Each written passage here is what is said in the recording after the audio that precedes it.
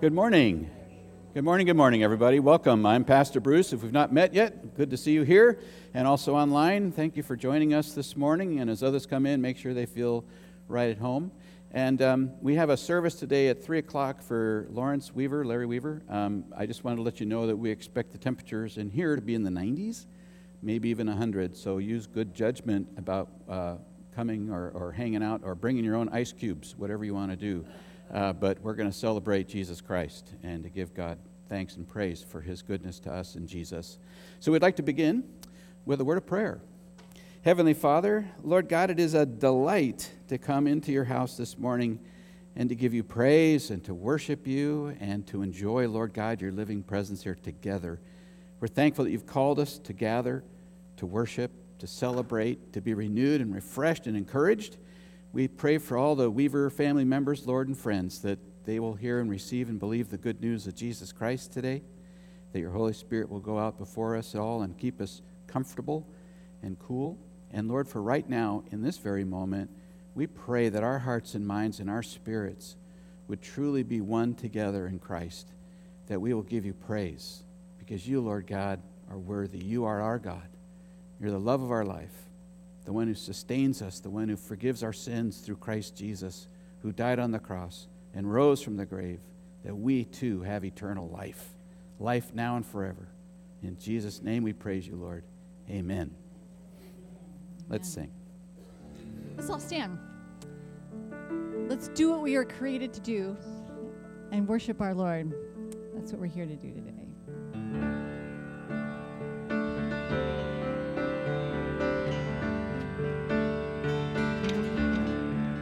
I praise your name among the nations. I praise your name with all my heart. I join my voice with all creation, giving you praise for who you are. I praise your name among the nations. I praise your name with all my heart. Join my voice with all creation, giving you praise for who you are. And the rocks will not cry out before me. I will ever sing your praise. Blessings you have poured out on me, and everything, Lord, you give everything and more. Among the nations, I praise your name with all my heart. I join my voice with all creation, giving you praise for who you are. And the rocks will not cry out before me. I will ever sing your praise. Blessings you have poured out on me, and everything, Lord, you give everything and more.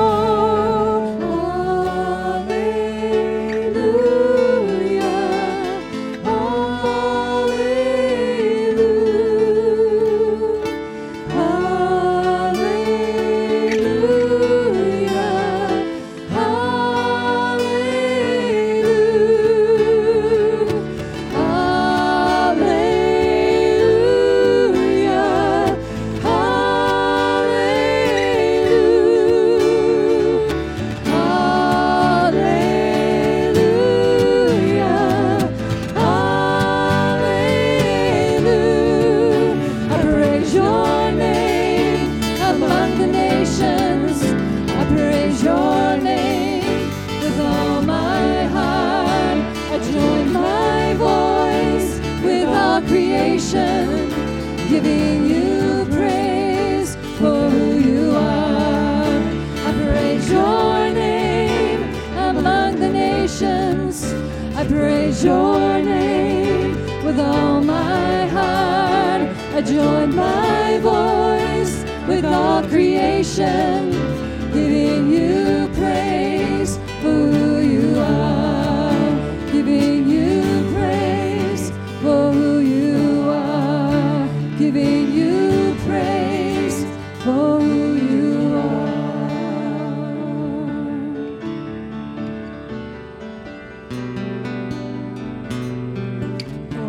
Open my eyes, Lord, I want to see your plan for me, to see the mission with clearer vision, press toward the mark that waits for me.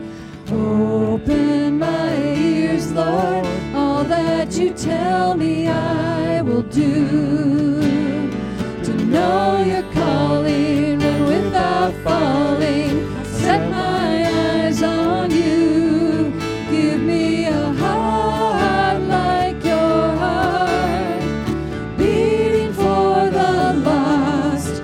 Give me a love like your love, no matter what the cost. Give me a road to travel, a race that I can run. Give me a heart like your heart, to stand until you come, until you come.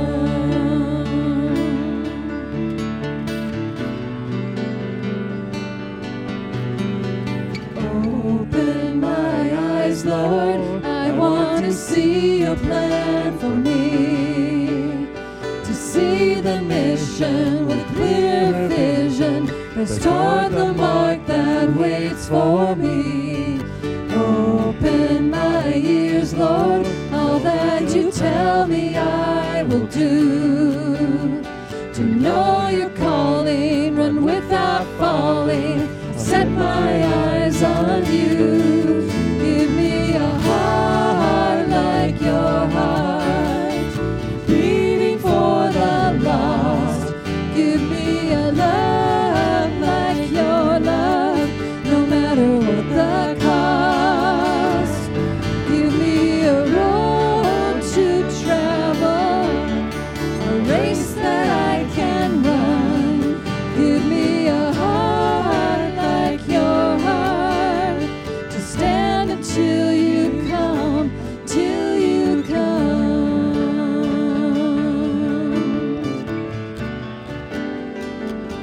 Lord Jesus, come.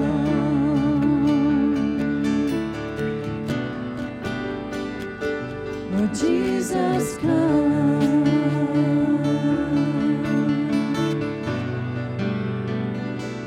Lord Jesus, come. Lord God, we would love to see your face. Father, we're here to worship you. Father, you're the audience of one. We aren't here for a performance. We aren't here to be entertained. Lord, we are here to give you our hearts so that we can beat as one. And Father, we want to be useful. We want to be fruitful. And Lord, it starts right here by sitting at your feet and surrendering everything to you, Lord. Thank you, Father. And we just pray you'll receive our sacrifice, Father, as we worship you. And thank you for the grace that Jesus gives to make that possible. Thank you, Lord. I give you all my life, I'm letting it go, a living sacrifice, no longer my own. All I am is yours, all I am is yours.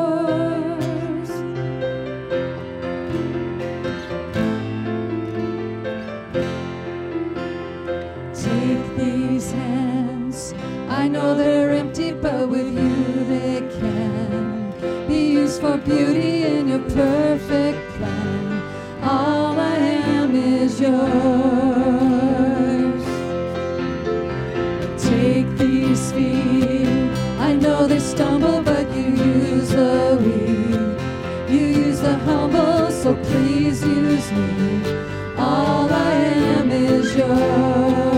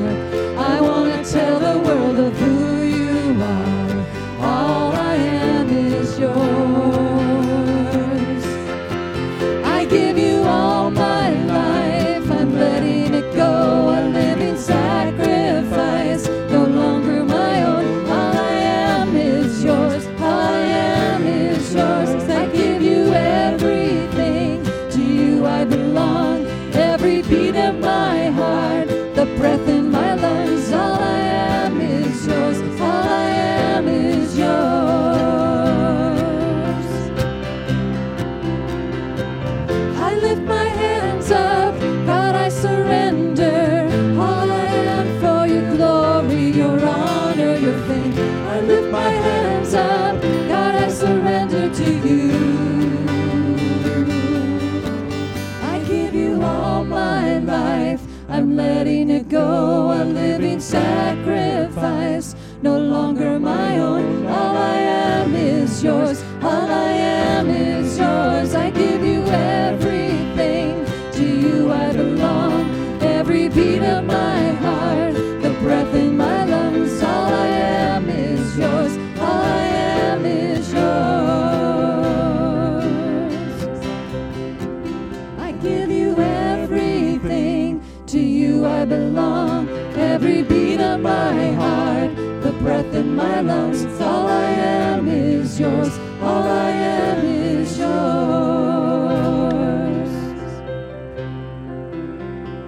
Take this heart, set it on fire, shining in the dark. I want to tell the world of who you are. All I am is yours. Would you join me in prayer? Heavenly Father, God, we thank you that we're here to give you our very selves. Lord God, I don't know, maybe we imagine we're here to give you other things, but ultimately, Lord God, you want us. You want our very being to be in step with your Holy Spirit, to live according to your word, to trust, Lord God, the truth that you've given us, and Lord, to rely on your grace and not our works. To know that we're saved by your love for us and the gift that Christ provided for us, dying willingly on the cross, even while we were still sinners, powerless to save ourselves, and still are. But you saved us. You forgave our sins by the work of Christ for us. And that Christ rose from the grave, Lord God, assures us that this life isn't all that there is, that there is eternal life and a new heaven and new earth to come. And that's been true, Lord God, since your original creation, a place to live, a thriving place, a place with love, intimacy, relationship, close with you forever. Lord God, we thank you that you're with us and that we are with you this morning. We ask now that you touch our hearts with the power of your Holy Spirit and the truth of your word, that we would be transformed daily. We also want to lift up to you, Lord God, the horror that we know exists now in Lahaina, Hawaii. You know all the details. You know how many have perished. You know how many are grieving and how many are struggling. Lord God, we ask that your Christian community there would rise up and that they would be a witness for Christ and a helping hand and with love in their hearts for the lost. We ask, Lord God, your favor upon that place. And also, Lord God, in Ukraine, so many people have died. God, we pray for peace there, justice. We pray for life. And we pray the Christian community that is there would truly be a witness and a light there too. Thank you, Lord. And help us, despite we don't have that calamity right in our face, but God, there's a calamity of faith around us. So many people are lost. We pray that you'll give us a heart like your heart, beating for the lost. Thank you, Father. In Jesus' name, amen. Please be seated. The kids are free to head down the hallway now for Sunday school. If you're a guest this morning and you want to go with them, feel free to do just that. Susie's right here, and middle schoolers are also, and high schoolers are going to be down the hallway with Gabe as well. So we want to make sure you feel right at home. For those of us that are staying here in the sanctuary, we're going to be reading through Romans chapter 9, verses 1 through 5. We're entering into a different portion of the book of Romans. You might think that after a tremendous finish with Romans 8, about how nothing can separate us from the love of Christ and that our salvation is secured through the work and the love of Jesus for us, you might think that'd be a great place to jump to the 12th chapter where Paul says, therefore. And we get into, so what do we do with this? The activities, the things that we're expected to participate in and behave in. He doesn't do that. There's this 3-chapter, not a hiatus, but an important moment before he concludes his letter, because the Christian community in Rome was struggling with unity amongst the Gentile Christians, the non-Jewish believers, and the Jewish Christians. And the Gentile Christians apparently outnumbered the Jewish Christians, and the Gentiles were feeling a little bit full of themselves, a little bit of a spiritual arrogance, you could say. And so Paul talks about Israel and God's plans and purposes and prophecies and the plan of salvation through faith in Christ. He talks about Israel now for 3 chapters. It's really not, though, about Israel. It's about God's faithfulness and God's plans through Israel and how the Gentiles, ourselves today, have benefited and how God is true to his promises and he hasn't proven faithless. So we're going to be entering into a different part of this book. It starts right here. This is an introduction to what Paul is producing for us in these chapters. And I think we'll find that it really points to the nature and the purpose and the plans of God through Israel. So if you've ever been curious about, so what's the big deal about Israel? It's not, again, about Israel exactly, but it's God's plans through Israel. That's the big deal. And so we'll look at this and we'll see that that just comes to light for us. I'd like to begin with a word of prayer. Heavenly Father, Lord God, we're coming to a portion of the good news that we have here in Romans. These chapters coming before us, Lord God, I pray that they will be enlightening for all of us as your Spirit touches our hearts and minds, that we will grow in Christ and that we will truly be blessed and to realize the blessings that we have received through your witness and the privileges that the Jews shared, that God has been shared with us today. We're grateful. And we thank you, Lord, for our salvation in Christ's work for us. In Jesus' name, amen. Hear now the words of the Lord. Paul writes this. He says, I speak the truth in Christ. I'm not lying. My conscience confirms it in the Holy Spirit. I have great sorrow and unceasing anguish in my heart, for I could wish that I myself were cursed and cut off from Christ for the sake of my brothers, those of my own race, the people of Israel. Theirs is the adoption of sons. Theirs the divine glory, the covenants, the receiving of the law, the temple worship, and the promises. Theirs are the patriarchs, and from them is traced the human ancestry of Christ, who is God over all, forever praised. Amen. I don't know how many of you have been to Israel. I've been blessed to have gone there twice with the Jerusalem University College pastor-parishioner tours. Very educational and also exhausting, but such an enlightening experience to see the land, to walk through what is current modern-day Jerusalem, and to get a picture in my mind of where things are and the proximity and the general look of the place, the desert, the city, all that kind of thing, and lots of ruins there in that land.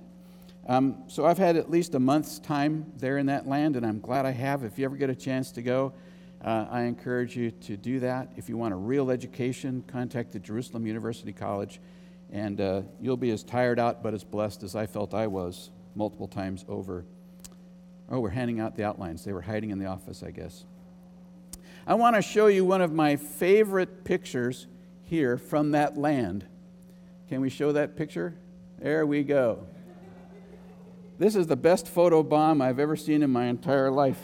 I didn't even realize that this guy was in the foreground because what I was taking a picture of is there's Jenny giving us the thumbs up with her feet in the front, and that's Tim Dale with the bare feet behind her, and then Jack Seifert with the missing hairline there. Yeah, that's him with his back toward us. That's Jack, and we were out in the Dead Sea floating around, and I don't know how anybody could possibly drown in that sea because you float like a cork. It's even hard to swim. But this guy really was funny, and I've kept that picture as a remembrance of that fun time we shared together.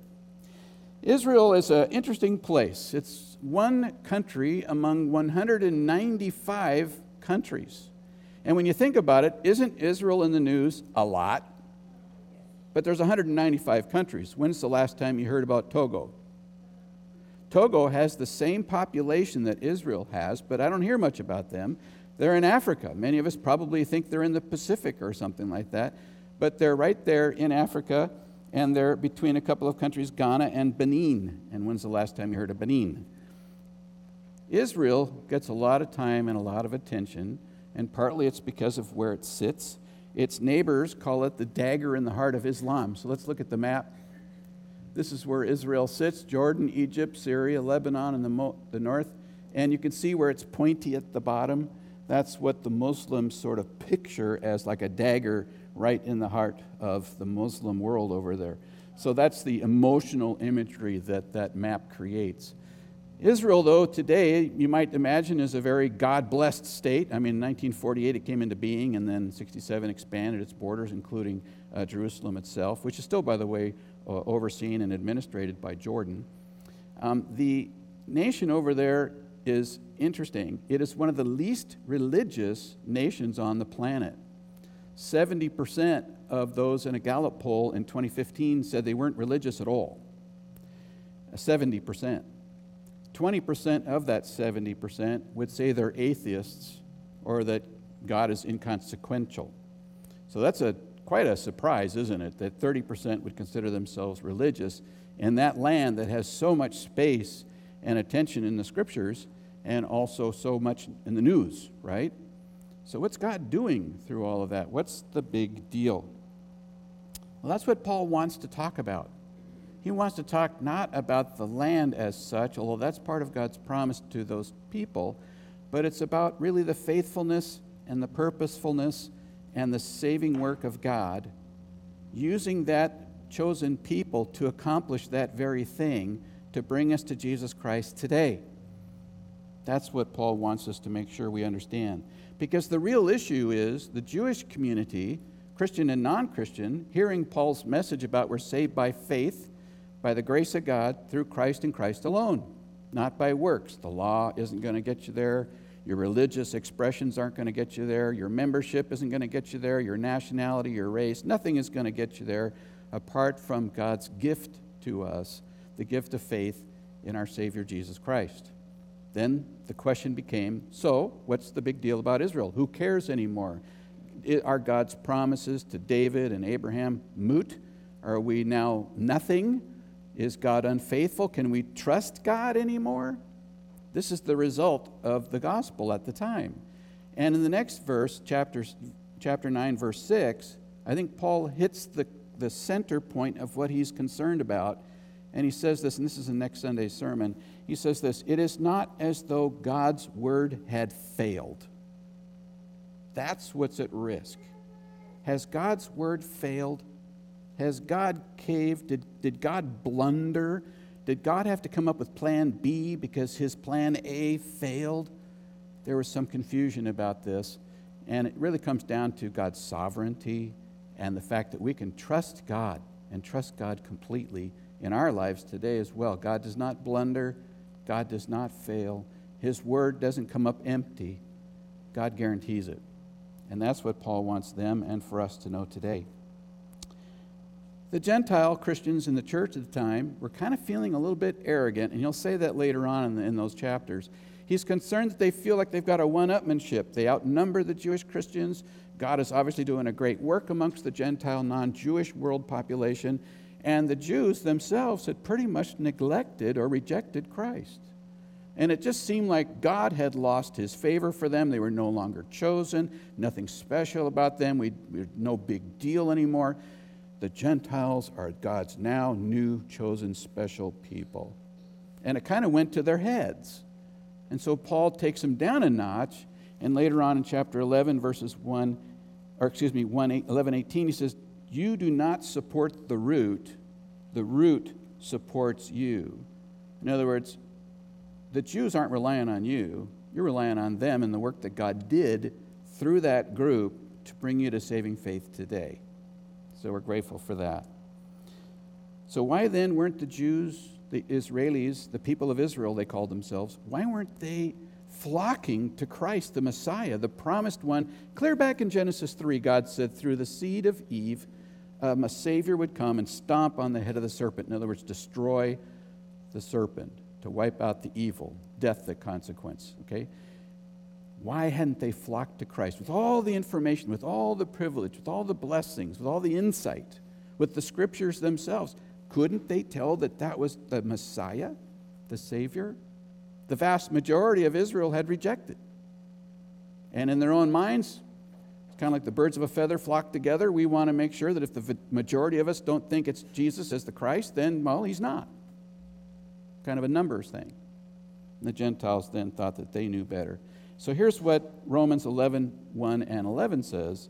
Did God reject his people? And you get this, by no means, which is the great Scott, no. He uses that a lot in Romans. No way, no how. God has not rejected his people. God's plan of salvation is the same. Old, New Testament, today, the message of salvation was always and only through faith, and faith in the Messiah. It was a critical piece that they knew that they weren't saved by any effort of their own, but through the work of God for them. As Paul would say at the beginning of the book, he said, I'm not ashamed of the gospel, because it is the power of God for the salvation of everyone, Jew and Gentile, who believes. First for the Jew, in sequence, and then for the Gentile. For in the gospel, a righteousness from God is revealed, a righteousness that is by what? By faith. By faith from first to last. Just as it is written, the righteous will live by faith. Right out of the Old Testament. There's nothing new here. It's old good news that's still good news and is good news today. God's plan did not change. So again, what's the big deal about Israel? Well, Paul makes three major points, and the subsequent sermons coming up will deal with those.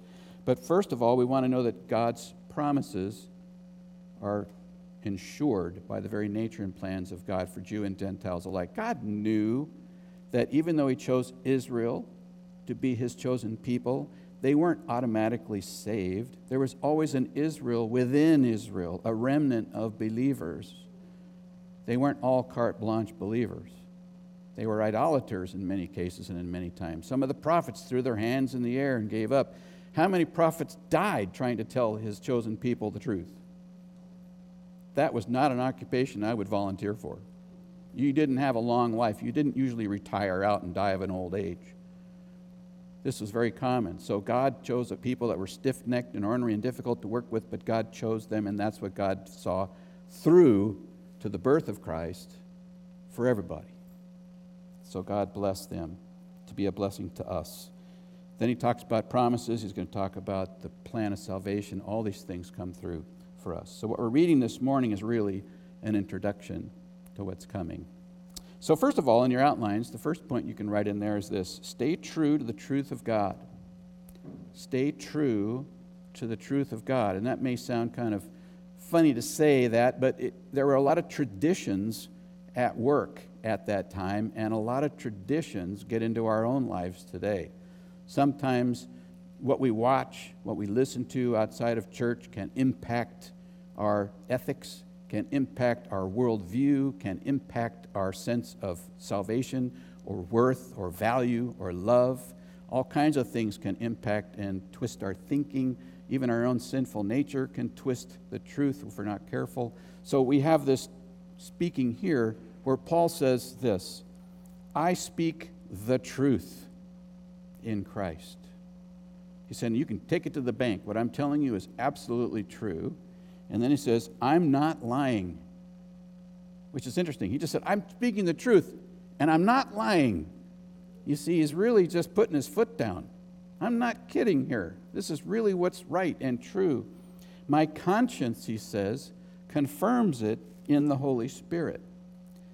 Now, you might think that that's his own personal, subjective take on things. What you're missing, perhaps, is that he's Jewish. At the core, he's a Jewish Christian. And in his Jewishness, you do not use God's name in vain. God is the Father, the Son, and the Holy Spirit. And when he says, my conscience is clear in the Holy Spirit, he's basically saying, as God is my witness, I'm telling the truth. He just called down the wrath of God upon himself, so to speak, if he was lying. In other words, he's saying, I'm accountable to God for everything I'm telling you. And I'm saying this very openly. That's the Jewish nature. And a Jewish Christian would have caught that immediately and said, wow, Paul laid it all on the line, didn't he? Yes, he did. The truth of God. Paul was very God-conscious. The Scriptures were the template that he held to, the truth of God. What God taught, Paul accepted and embraced. He didn't try and twist it into his own making. He didn't try and make his life easier. He didn't want to get along with society so he wouldn't get beat up or abused or jailed. He didn't try and escape the persecutions that came for living and sharing the gospel of Christ. He says this to the Galatian church, "Am I now trying to win the approval of human beings or of God?" In other words, am I trying to make you naysayers at church happy with me, or am I speaking the truth that God has revealed to us? Or am I trying to please people? Are you a people pleaser? Well, I kind of am because I want people to like me. How about you? I don't want people not to like me. That drives me crazy. It hurts my feelings. My love language is words of affirmation. I just can't stand criticism, but I know it's good, right? It kind of hurts. That's the opposite of my language, right? But I embrace it if it's healthy, good. Jenny's got her share of criticism, but I still know she loves me, right? Right? Isn't that a marriage? Isn't that life? Isn't that reality? Isn't that good? That's good. And I'm grateful for her. What would I do without her? Well, our usual answer is plenty. Probably wouldn't be great. It's all good. But what we want to recognize here is that Paul is saying, am I trying to please people? And it's a good stopping point for us to say, well, how am I doing? Am I trying to please people or God? What I say, what I believe, the ethics that I have, the life that I live, the values that I have, the things that I teach, am I just trying to make people happy and get along together at all costs, or am I putting God first? He says, if I was still trying to please people, I would not be a servant of Christ. That's so important to him and for all of us. Martin Luther, who risked his life in the Reformation, declaring that we're saved by faith. In fact, it was that earlier reading from chapter 1 that I read for you this morning that changed his life. He was a man that was tormented with thinking he had to have enough merit and worth and value and works to make God happy. And when he discovered that the Bible talked about God's grace, his free gift, and that faith in Jesus that saves us, it transformed him. And he couldn't go backwards. He just had to hang on to the truth. It changed his life. And he said this once. He said, my conscience is captive to the Word of God. You can't do anything else. That's the truth. Rebecca Pippert, who wrote a book out of the salt shaker, said something really funny in her book. She said, don't be so open-minded your brain falls out. Isn't that the truth? Yes, open-minded, learning, educating, engaging, challenging in your times of doubt or depression or whatever it might be. This is a time for growth and learning and structure. The roots go down deep in the winter, right? But don't be so open-minded your brain falls out. In other words, don't be so open-minded the Bible falls out of your brain. Put that good word in there, and you can trust God that it's the right word. I was telling the youth group when Gabe was gone one time, there was 4 of us that pitch in for him. It takes 4 of us to replace one person. And so I was teaching the lesson. I says, you know, it takes a lot of guts to be a Christian today. It does. We're not in the majority. We're not even in a country that pretends to be a majority. In fact, the number of Christians is diminishing according to polls. But they're not talking about believers. They're talking about people who identify as Christian, but yet may not be Christians at all. Maybe mom and dad were, grandpa was, their dad was a pastor, whatever. It's all there. I think that there's sort of a shaking out, but there's always a remnant amongst the wider church, right? And this is what we want to be. We want to be that faithful remnant who makes no compromise with the gospel. The good news is good news. And I know a lot of people are going to reject it. They have. They always will. The Jews did in Jesus' day. But we still have that good news to bring. And we don't want to slack up on that.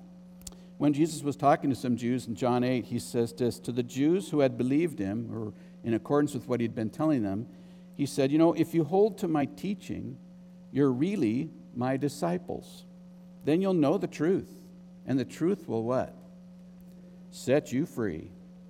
There's freedom. I don't know why it is. I guess I know why it is. People consider Christianity to be another works, another religion, another do-good behavior, legalism, whatever it is, like we live by these rules. And if you look at the world's religions, they all have that. We all live by these rules. And we all have to do these things, or we're not true to our religion.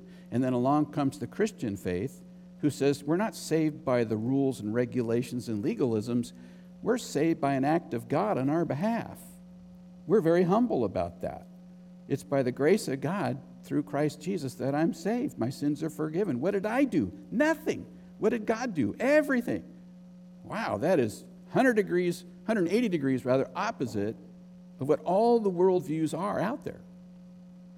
And so when we share the good news of Jesus, they automatically think about rules and regulations and legalisms and all that. Religion, you could say. And we have to help them realize, no, we're not about that, although that's included. Yes, there's ethics and things, but what saves us? God. The work of God and the power of the Holy Spirit that brings to life our dead spirit and saves us from our sins to pointing us to Jesus. We give God all the credit. So how do we know we're disciples? We follow Jesus. No compromises. We're not just students taking and leaving what we like and don't like. We are disciples. We embrace whatever Jesus taught us and the good news that's in His Word. I want to be that person. How about you? Secondly, truly love and care about the lost. This is such a critical element for a church that's engaged in outreach, evangelism, and discipleship. Those are the three key words here. Outreach, being friendly, engaging, saying hi, relating as anybody could. Evangelism is bringing Jesus to the table, sharing the good news of Christ and the cross and the resurrection and all that. It's all there, and we'll do that this afternoon. And then discipleship, helping us learn and grow and rise up and mature in Christ and to know what it is to be a follower of Jesus, a disciple.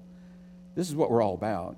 This is what God asks us to be all about worldwide.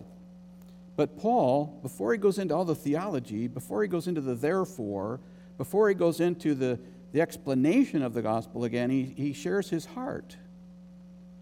And this is what he says in verses 2 through the beginning of verse 4. I have great sorrow and unceasing anguish in my heart, for I could wish that I myself were cursed and cut off from Christ for the sake of my brothers. Who are those brothers and sisters? Those are my own race, the people of Israel. How much does God care about the Jewish community, as it was called then? How much did Paul really care about the lost? A tremendous amount. He's anguished. He's grieving. It really tortures him that they're not coming to faith in Christ as readily as the Gentiles are, and it tears him up. He's the apostle to the Gentiles. Yes, that's his calling from God, but he hasn't forgotten the people of Israel, as they called themselves, and he's one of them, and it hurts. And I can think of family members that it hurts me to this day that they have yet to come to faith in Jesus. And because of that desire in me, that longing that they come to know Christ, I'm praying for their salvation every single day. And I cannot stop until they cross that finish line. And if when I die someday they're still not believers, guess what? Whoever preaches at my funeral had better share the gospel, or I'm going to come right back. Fill that gap. This is my longing. This is my passion. This is my heart. And as Christine and the Missions Commission has shared before, who's your one? Who's got your heart? Who is it out there that you feel anguished about, that really stirs your soul, that gets you to move? You know, evangelism doesn't work if you don't care, right? It doesn't work for me if I don't care. It doesn't work for you. The Holy Spirit does miracles despite us, but part of our ability to get out there and share the news is because we're moved to do that out of love. And that's what Paul says. In fact, Paul says something that nobody else says in the New Testament. He says, I wish that I could be the one hanging on the cross if that could save my people. Now, we all know that Paul couldn't be crucified for the forgiveness of anybody's sins because he himself is a sinner. He admits that earlier in the book, right? Things he doesn't want to do, and the things he doesn't want to do, he does, and what a wretched man that I am. Then he gives God thanks for Jesus. He's saying, but if I could, I would. That's how much care and love and compassion and concern he has for the lost. And I was thinking about that. You can't really manufacture that in a sermon. You can't change people's hearts. Only the Word and the Spirit can do this. But you might ask yourself, well, how's my heart? Am I complacent, relaxed, chill? Oh, well, that's their thing, whatever they want, and it doesn't really bother you. Then I would suggest that we all start praying for that to really bother us, to really get under our skin and to not be so casual about someone's eternal fate in the hands of God. Without Jesus, there's trouble.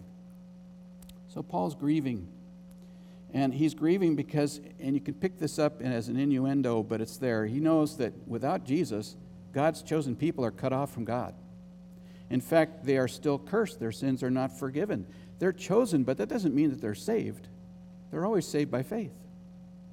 And they don't have faith in Jesus. And Paul says, you're cursed. You're an anathema is the Greek word.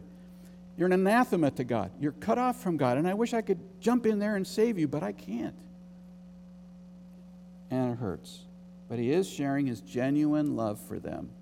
And that's what we want to make sure, that whoever we share Christ with, they know we really love them. And sometimes that means a slow walk. Sometimes that means they need to see our unconditional love over and over and over before they'll open up their hearts and say, all right, tell me about Jesus. Come on. I know you want to. Let's hear it. That's what my brother-in-law did. We went on a cruise with Mom, and I thought, great, it would be 5 or so days together. You can't get away. And my sister and all. And finally, on like the 4th day, sitting at the dinner table, or we were playing games, he looked right at me and he says, all right, tell me about Jesus. Tell me about this gospel. I had not brought it up, but he was sweating it because I know he thought I would. And finally, he broke the ice before I did, and I just stepped right in. And he told me last year he'd become a Christian.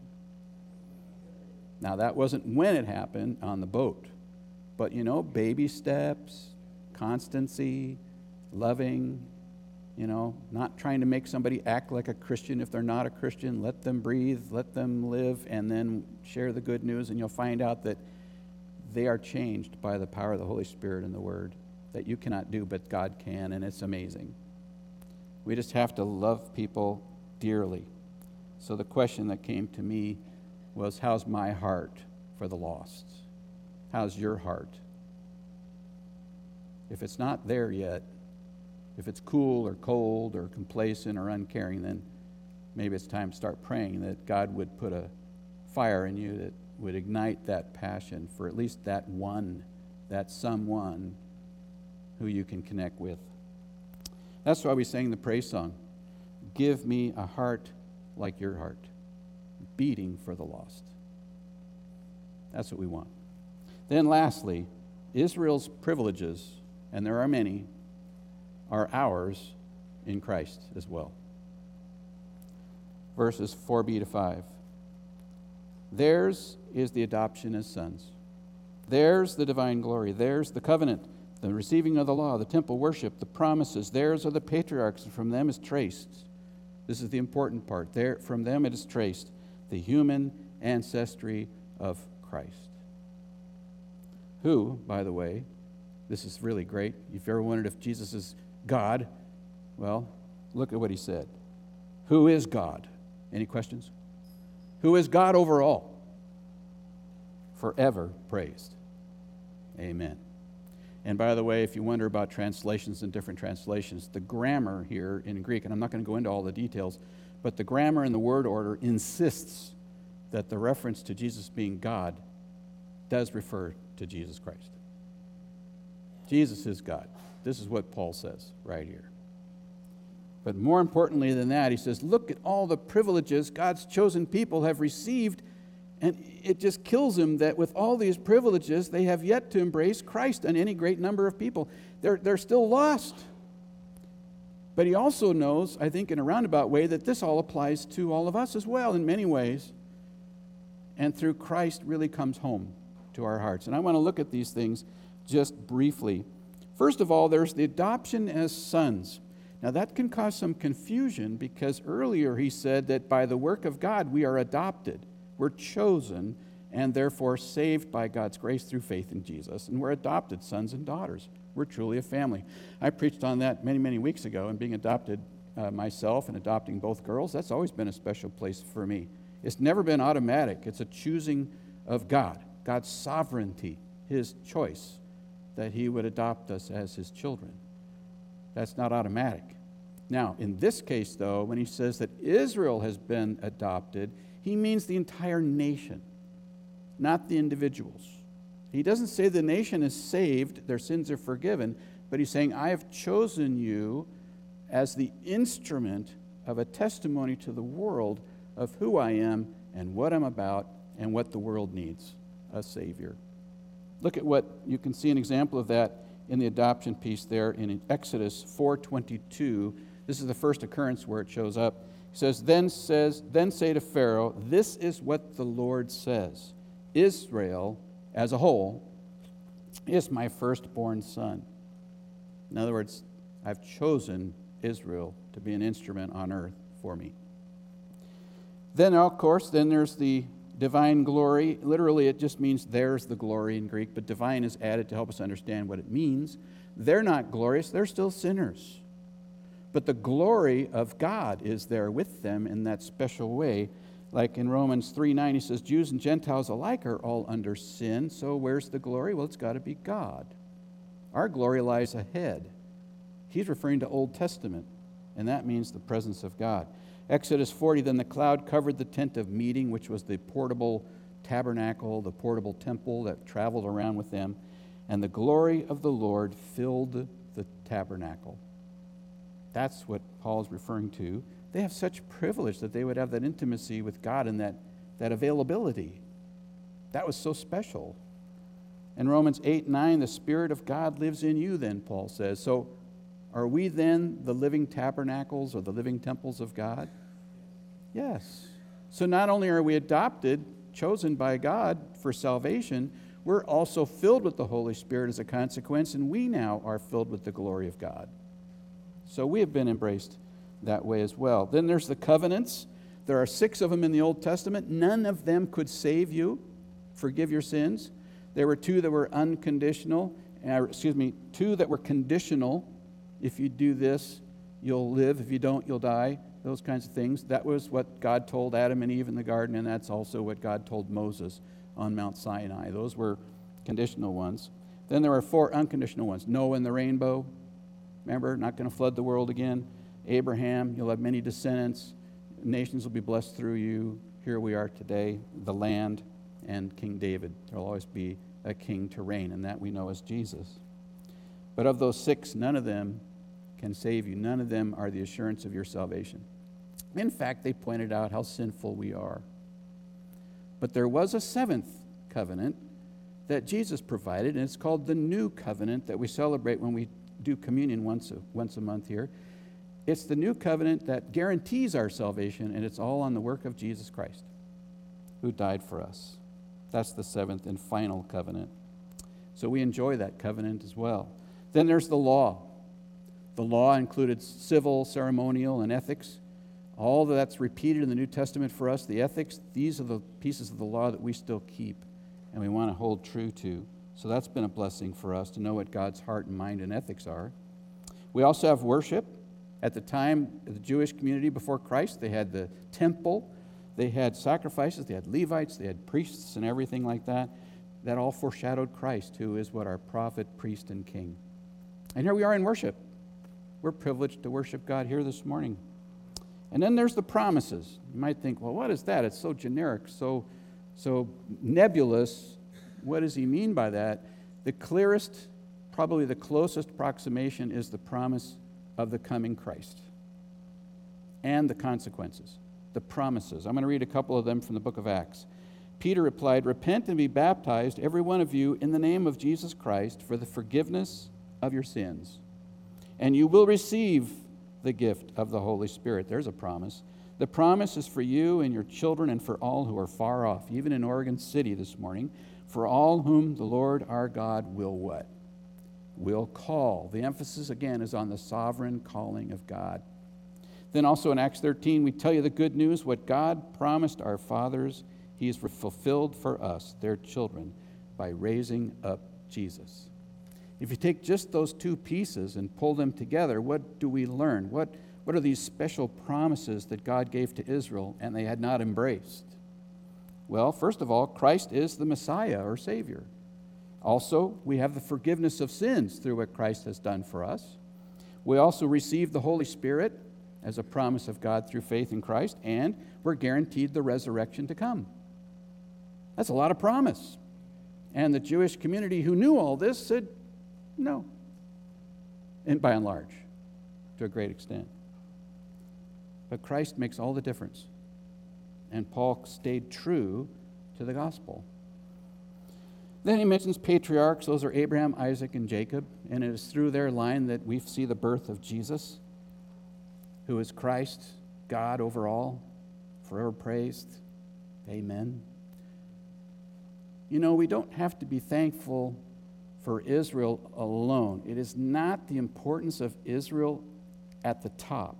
What's at the top is the importance of God's plan, who chose Israel to use and work that plan through them.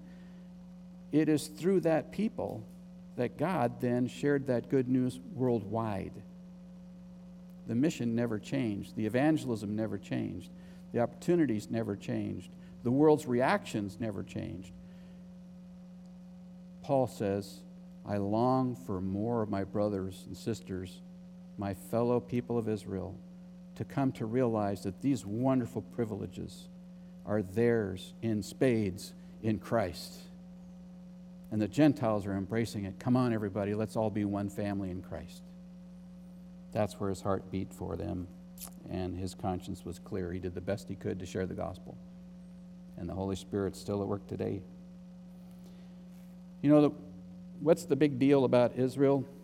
I don't want to get us lost in Israel and become, Israel files, all about Israel and be enamored with Israel and all that kind of stuff. What we need to do is be enamored with God and be enamored with God's work through the people of Israel, and to be grateful that God chose that people, that we could be here today to worship and to know our living Savior, Jesus Christ.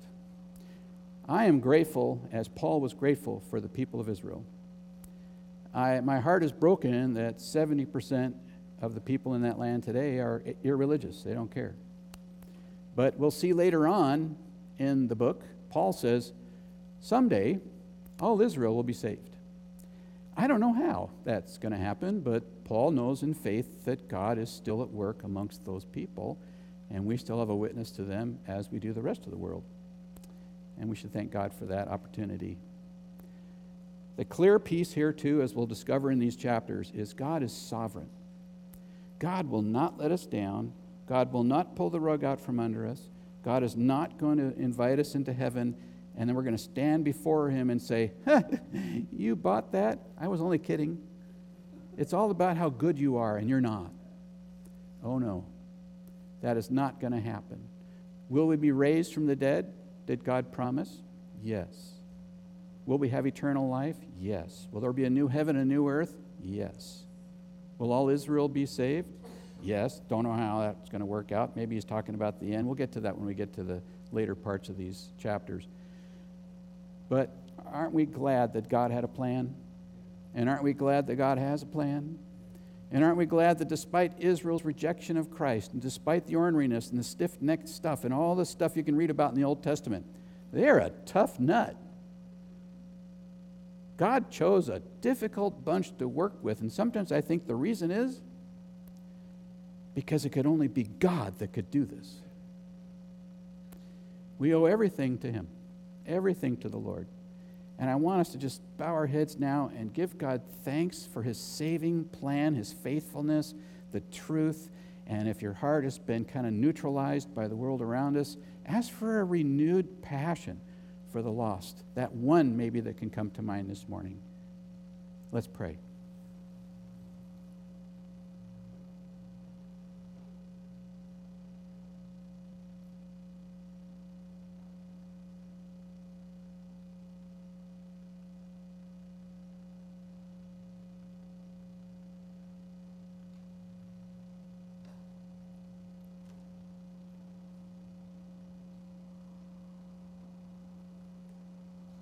Heavenly Father, thank you that you love us so much. Thankful for your patience, for your kindness, for your mercy and grace. We're thankful, God, that you've adopted us as your children, sons and daughters, that we could even call you Abba, Daddy. Lord, that's a tremendous privilege. And we ask, Lord God, that our hearts would be moved for the lost around us, Jew and Gentile alike. We ask, Lord God, that your Holy Spirit continue to share that through us, the gospel. We know that the harvest is ready, the fields are ripe. Jesus said there's just not enough workers out there in the field. Lord God, help us to be those workers. Open up our eyes for opportunities. Give us the intellect, the patience, the sensitivity to your Holy Spirit's leading, that if we're to speak up, we will. And if we're going to take a longer approach, we will. But Lord God, we know that your Holy Spirit brings it home. When it's right, the timing is good, you'll do it. And so, God, we lift up that one that's in our minds this morning, maybe more than one. And we ask that you bring them salvation, eternal life, love. Thank you, Father. In Jesus' name, amen.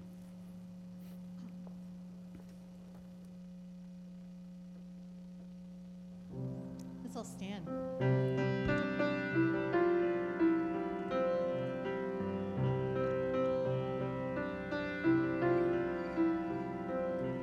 In the darkness we were waiting, without hope, without light, till from heaven you came running. There was mercy in your eyes to fulfill the law and prophets. To a virgin came the word, from a throne of endless glory to a cradle in the dirt. Praise the Father, praise the Son, praise the Spirit, three in one.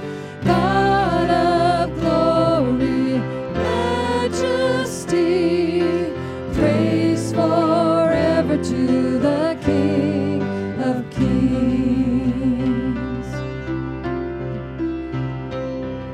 To reveal the kingdom coming and to reconcile the lost, to redeem the whole creation, you did not despise the cross. For even in your suffering, you saw to the other side, knowing this was our salvation. Jesus, for our sake you died. Praise the Father, praise the Son, praise the Spirit, three in one.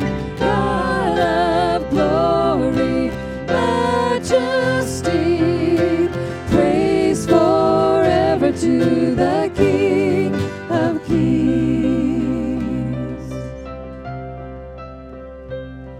In the morning that you rose, all of heaven held its breath, till the stone was moved for good, for the Lamb had conquered death.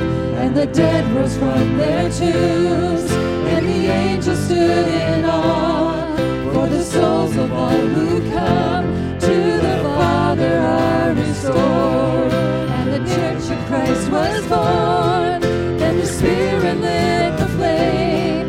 Now this gospel truth of old shall not yield, shall not faint. By his blood and in his name, in his freedom I am free. For the love of Jesus Christ, who has resurrected me.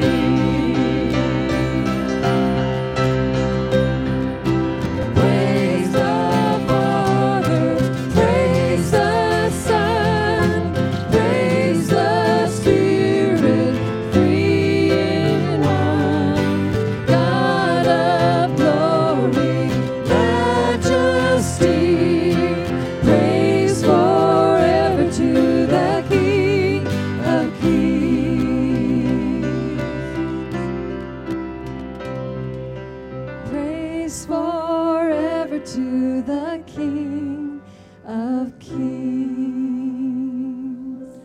Would you join me in the Lord's Prayer?